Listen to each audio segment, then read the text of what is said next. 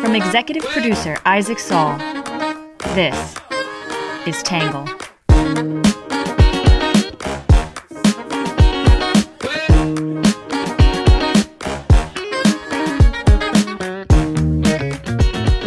Good morning, good afternoon, and good evening, and welcome to the Tangle Podcast, the place where you get views from across the political spectrum, some independent thinking without all that hysterical nonsense you find everywhere else.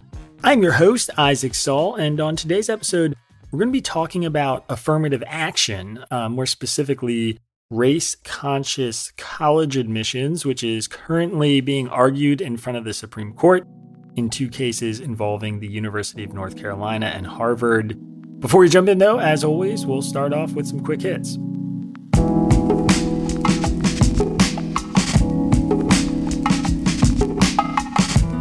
First up, the Federal Reserve approved its fourth consecutive 0.75% interest rate hike.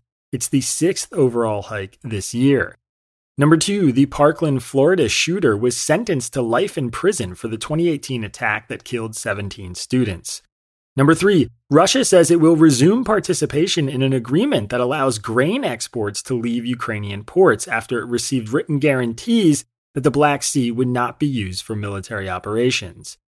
Number four, President Biden delivered a primetime speech warning Americans that democracy was under threat and calling for voters to turn out to prevent a Republican majority in Congress.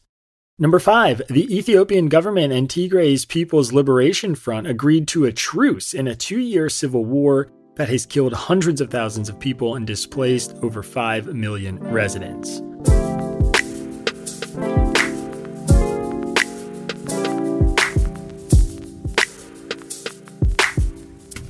Education could be on the chopping block. The Supreme Court is ready to rule on two cases challenging affirmative action. In just a few hours, the Supreme Court will hear arguments on whether colleges and universities can continue to consider race as a factor in admissions. Despite 40 years of legal precedent supporting consideration of race in college admissions, a conservative advocacy group is suing UNC Chapel Hill and Harvard University. Really an opportunity for Black students to have a fair shot at attending those colleges. I think it's very important to look at people from how they perform. On Monday, the Supreme Court heard oral arguments in two cases challenging the use of race-conscious admissions in colleges. During oral arguments, the conservative majority court appeared primed to strike down the use of race as a consideration in college admissions. Both lawsuits now in front of the Supreme Court were filed in 2014 by a group called Students for Fair Admissions, or SFFA. The first, filed against Harvard, said the school was violating Title VI of the Civil Rights Act, which bars entities that receive federal funding from racial discrimination. The plaintiffs argue that Asian Americans are less likely to be admitted than similarly qualified white, Black, or Hispanic applicants under current Harvard admissions policies.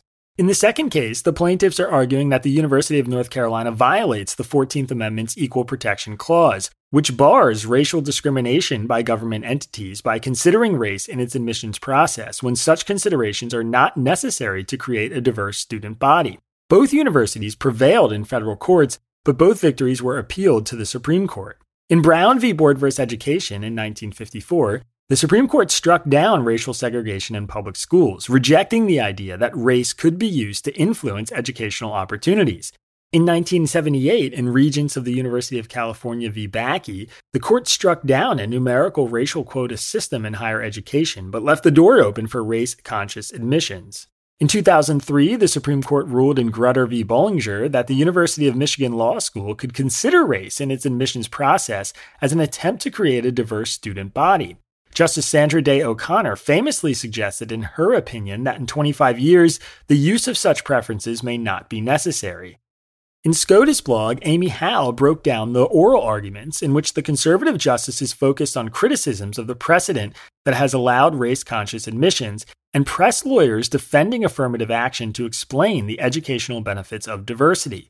The justices also prodded at how the universities determine when they have diverse student bodies, whether the colleges will consider race indefinitely, which O'Connor never endorsed, and pointed to alternative ways to ensure a diverse student body, like more robust financial aid to low-income and first-generation immigrant students.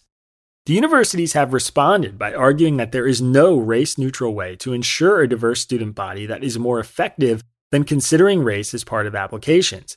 Lawyers representing the school, as well as the liberal justices, stress that race is just one of many considerations when a student applies to college, and that lower courts had already determined neither school had been guilty of discrimination. Harvard was not discriminating against Asian students in its case, according to the courts, and race could not solely account for why someone was admitted into North Carolina either. Justice Ketanji Brown Jackson, who recently sat on the board of Harvard admissions, recused herself from the Harvard case. However, in the UNC case, she suggested that forbidding race considerations could create constitutional violations of its own. Jackson suggested that a hypothetical where one student's family had attended UNC for generations and another student who was Black had no legacy at UNC because Black students were once barred from attending at all. The first applicant would be able to have his family background considered and valued by the institution as part of its consideration of whether or not to admit him, she suggested, while the second one wouldn't. That, Jackson said, could be its own violation of the Equal Protection Clause. This case will be decided sometime next year. Questioning from the justices suggested that they are likely to overturn Grutter and Bakke, effectively ending the use of race-conscious admissions. However, lawyers representing the universities urged the justices to send the cases back to the lower courts if they did not believe they were sufficiently reviewed, and Justice Gorsuch appeared open to the idea of ruling in the two cases without weighing in on any constitutional issues. Today, we're going to take a look at some arguments from the left and the right on these cases, and then my take.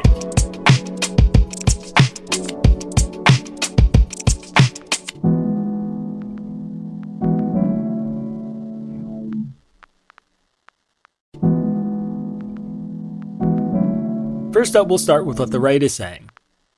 The right is opposed to race-conscious admissions and argues that it is time to strike down the use of affirmative action. Many criticize the practices of Harvard and UNC, arguing that they create discrimination against students of Asian descent. Some say affirmative action was once necessary, but there are better ways to create diverse campuses now. In the New York Times, Renu Mukherjee, a first-generation immigrant, argued that there are better ways for universities to foster diversity. The story of how my family arrived and found its way in America is a unique one that exemplifies diversity, Mukherjee wrote. But based on revelations from Students for Fair Admissions Challenge to Harvard and the University of North Carolina's race-conscious admissions policies, cases that have oral arguments before the Supreme Court on Monday, it seems neither of these schools would agree with me. They, along with many other elite universities in the U.S., seem to have decided that because Asian American enrollment at their schools exceeds the Asian American share of the population, stories like mine don't count as diverse.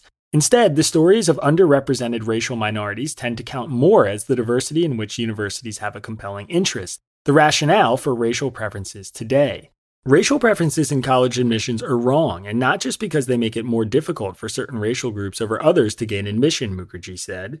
Race-conscious admissions programs are wrong also because they promote the view that certain types of diversity matter more than others, that certain stories are more worth telling than others. This is obviously misguided.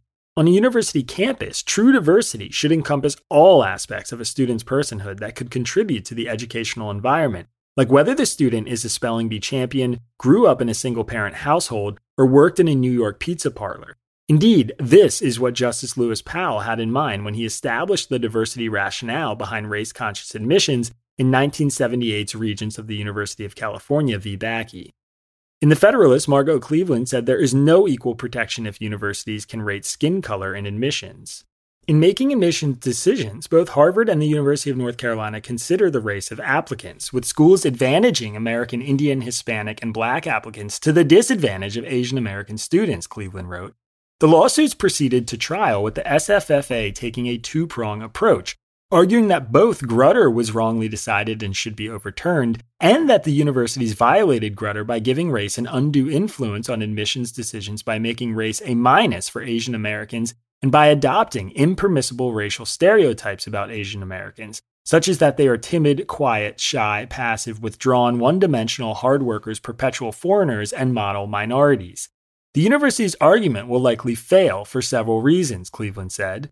First, the laws provided for race-conscious assistance were few and far between, and as the SFFA stresses, colorblind statutes from the era are more prevalent. Second, the adoption of laws to benefit former slaves provides no guidance on whether the 14th Amendment's Equal Protection Clause allows states to make race-conscious decisions for reasons other than to remedy past state-sponsored discrimination. And third, as SFFA writes, none of the postbellum statutes are controlling because, for decades, this country largely disregarded the 14th Amendment's text. But that text, not post-ratification laws that are inconsistent with it, controls. As Chief Justice John Roberts said so simply, the way to stop discrimination on the basis of race is to stop discriminating on the basis of race. In the Dispatch, David French argued that racial discrimination is not the path to racial justice. As Richard Kallenberg argued last week in The Atlantic, universities are keeping a dirty secret. Racial preferences provide cover to an admission system that mostly benefits the wealthy. In other words, the universities preserve a long-standing status quo that privileges those universities, legacy admittees and children of donors, for example, who preserve the university's wealth and power while using race preferences as a blunt instrument to render universities diverse along racial lines only, French said. Here's how the system works. Elite universities attempt to accomplish multiple goals at the same time. They want to maintain the community and financial benefits of legacy admissions and donor favoritism. They also want to maintain the high-class GPA and SAT scores that are foundations of college rankings, he said. And they want their incoming class to look like America. The result, especially in elite academic circles, is extraordinarily pernicious.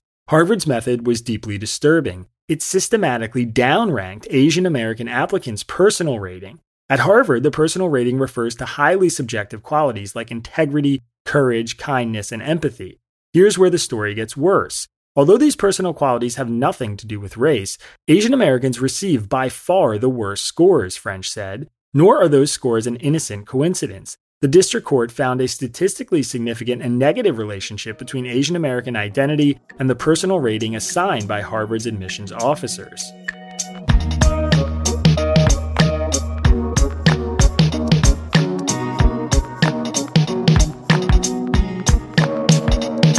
All right, that is it for what the right is saying, which brings us to what the left is saying.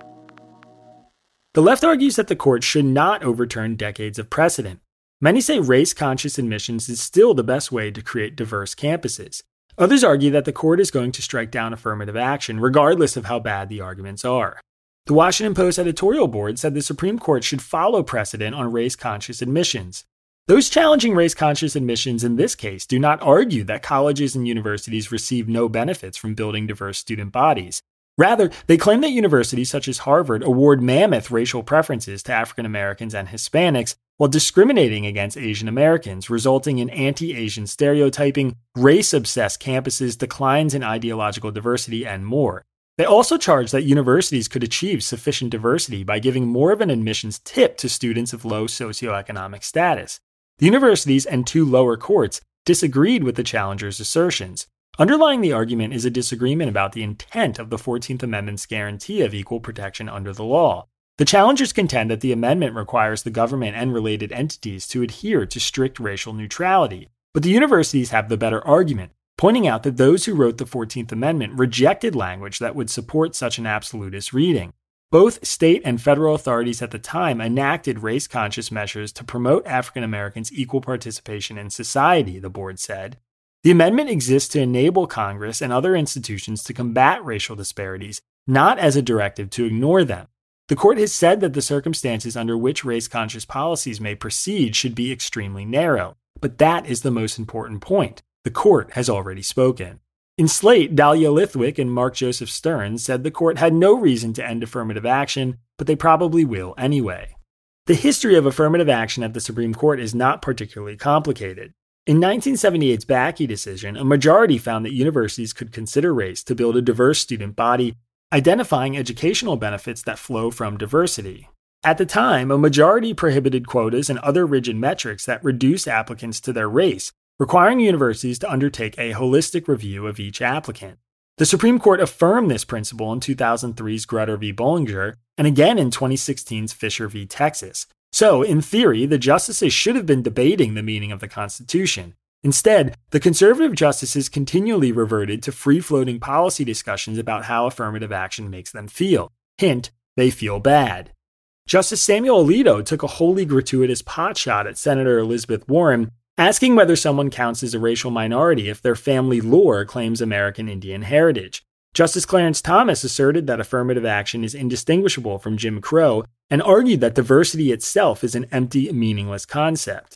I don't have a clue what it means, Thomas said. When North Carolina Solicitor General Ryan Park explained that students benefit from having classmates with different backgrounds and viewpoints, offering peer-reviewed research on the topic, the justice retorted, "I don't put much stock in that because I've heard similar arguments in favor of segregation, too, as though Southern states had once defended Jim Crow as necessary to expose students to the lived experience of their classmates." In the Los Angeles Times, Sally Chen, a Harvard graduate, said affirmative action helped her, even as an Asian American. "I'm the daughter of working-class Chinese immigrants who speak very little English. I was born at Chinese Hospital and grew up in Lower Nob Hill in San Francisco. My parents worked at restaurants for low wages and our family of 6 barely scraped by," she said. "We lived in a cramped one-bedroom apartment among urban professionals in underserved communities. Before I was even a teenager, I advocated and translated for my family. In my household, my siblings and I are the first generation to graduate from college. In my personal statement for my college application to Harvard, I wrote about how these experiences shaped my passion to do work that would help others with similar struggles. At a student activism meeting in 2017, a friend shared how to file requests under the Family Educational Rights and Privacy Act to see my admissions file, Chen said.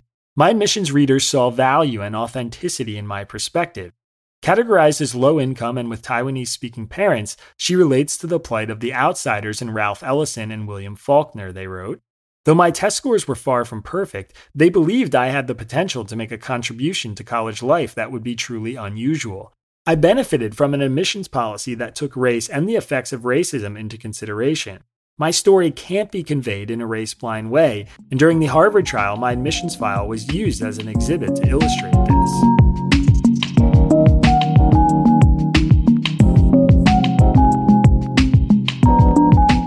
All right, that is it for what the left and the right are saying, which brings us to my take.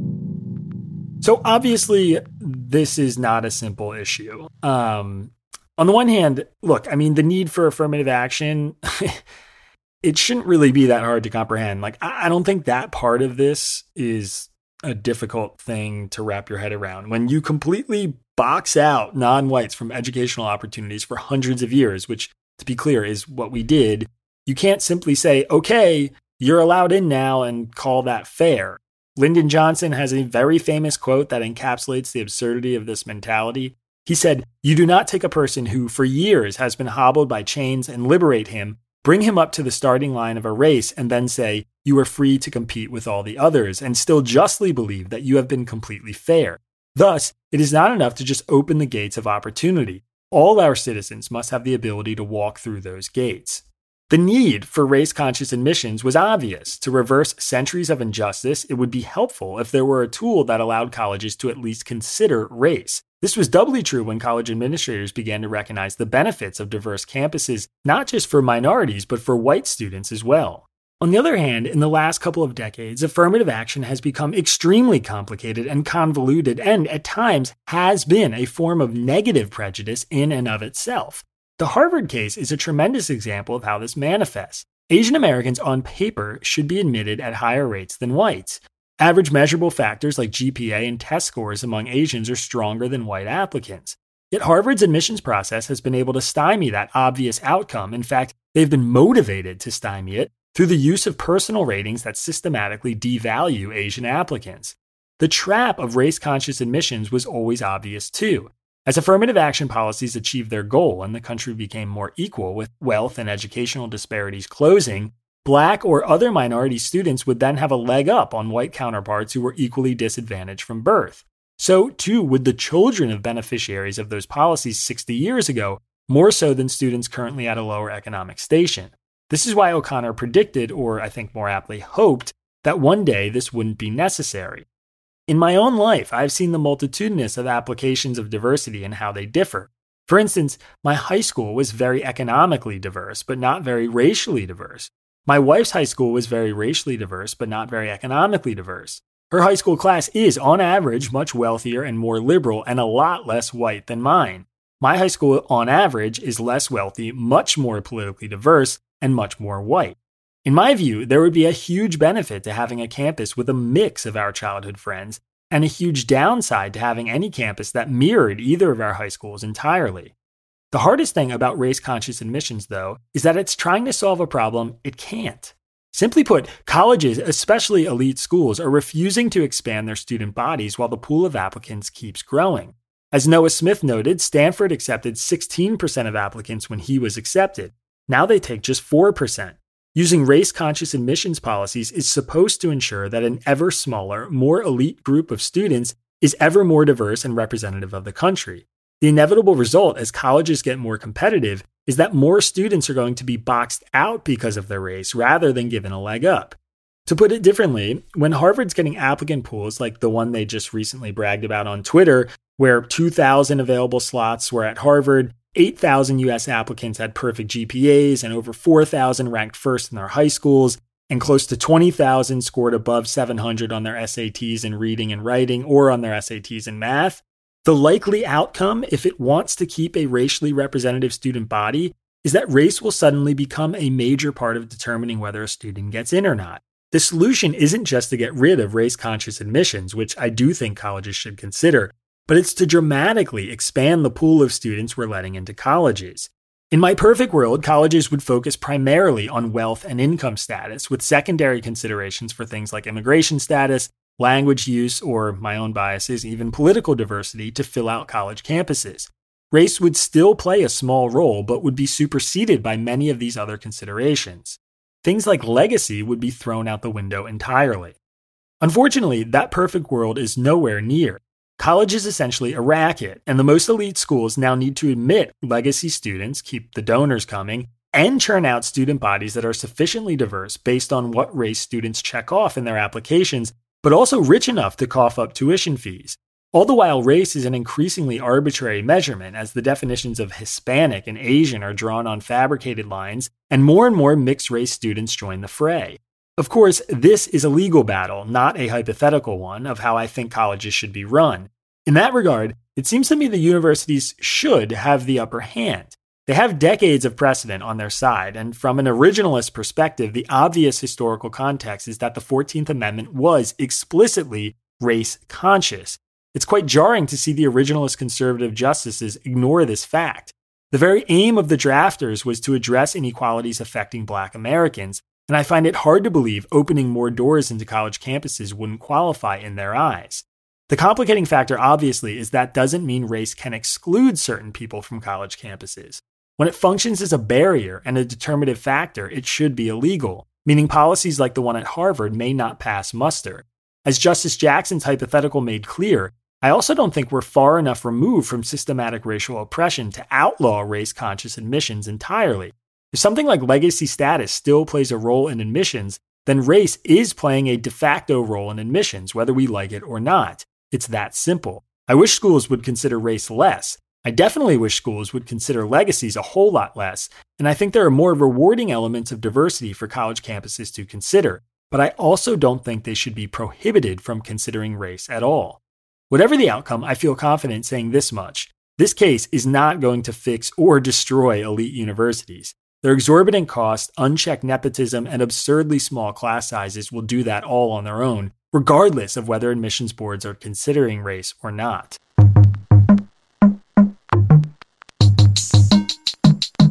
All right, that is it for my take, which brings us to your questions answered. This one's from Kevin in Machipongo, Virginia. I'm not sure if I'm saying that right. Machipongo. Anyway, Kevin said, in your entire analysis, there is not one mention of the horrific call to violence perpetrated by Senate Majority Leader Schumer. I mean, really, where is your research? He basically called for an all-out attack on the Supreme Court if they dared to touch Roe v. Wade. I'm a first-time subscriber to your newsletter and remain underwhelmed by your balanced reviews. This was in reference to yesterday's piece on Paul Pelosi. So, look, yesterday's piece was about Paul Pelosi. Of course, it was about dangerous political rhetoric too. And I thought it was more pertinent to cite the rhetoric from and about Nancy Pelosi than involve Chuck Schumer. When we covered the threats to Kavanaugh's life, we included arguments about Schumer's rhetoric. For whatever it's worth, newsletters like yesterday's inevitably get dozens of replies that involve some version of, I can't believe you didn't cite this, or how could you not mention that? Obviously, space in Tangle is finite on the podcast or in the newsletter, which means there's always going to be valuable context and interesting opinions left out. A better framework that I have to think about is, what do you think I should have removed in order to make space for this argument or context you think wasn't properly included? Then you get to enter my world.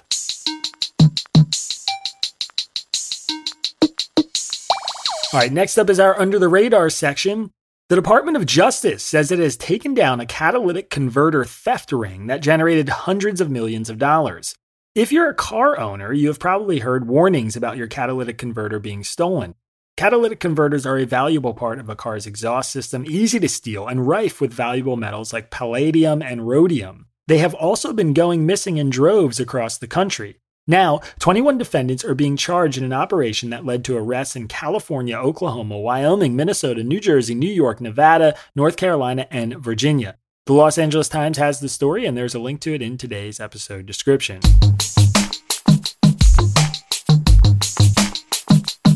All right, and next up is our numbers section.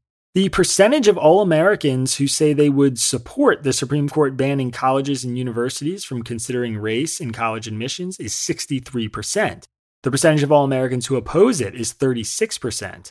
The percentage of Black Americans who said they would support the Supreme Court banning colleges and universities from considering race in college admissions is 47%.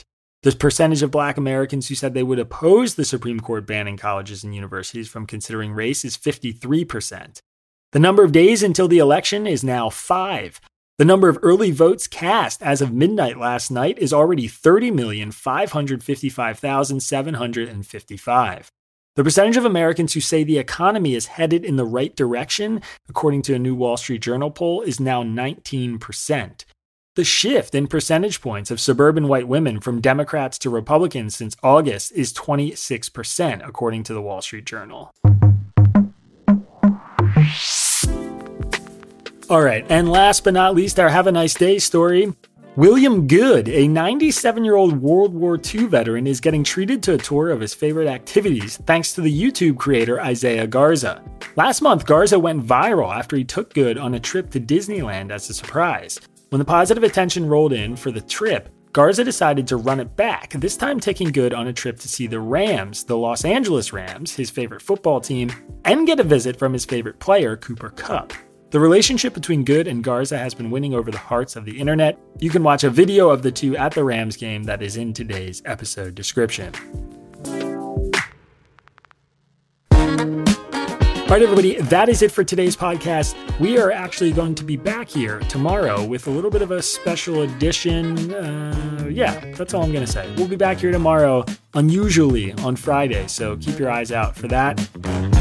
And then, you'll see why. Have a good one. Peace. Our podcast is written by me, Isaac Saul, and edited and produced by Trevor Eichhorn. Our script is edited by Ari Weitzman, Sean Brady, and Bailey Saul. Shout out to our interns, Audrey Moorhead and Watkins Kelly, and our social media manager, Magdalena Bokova, who designed our logo. Music for the podcast was produced by Diet75. For more from Tangle, subscribe to our newsletter or check out our website at www.readtangle.com.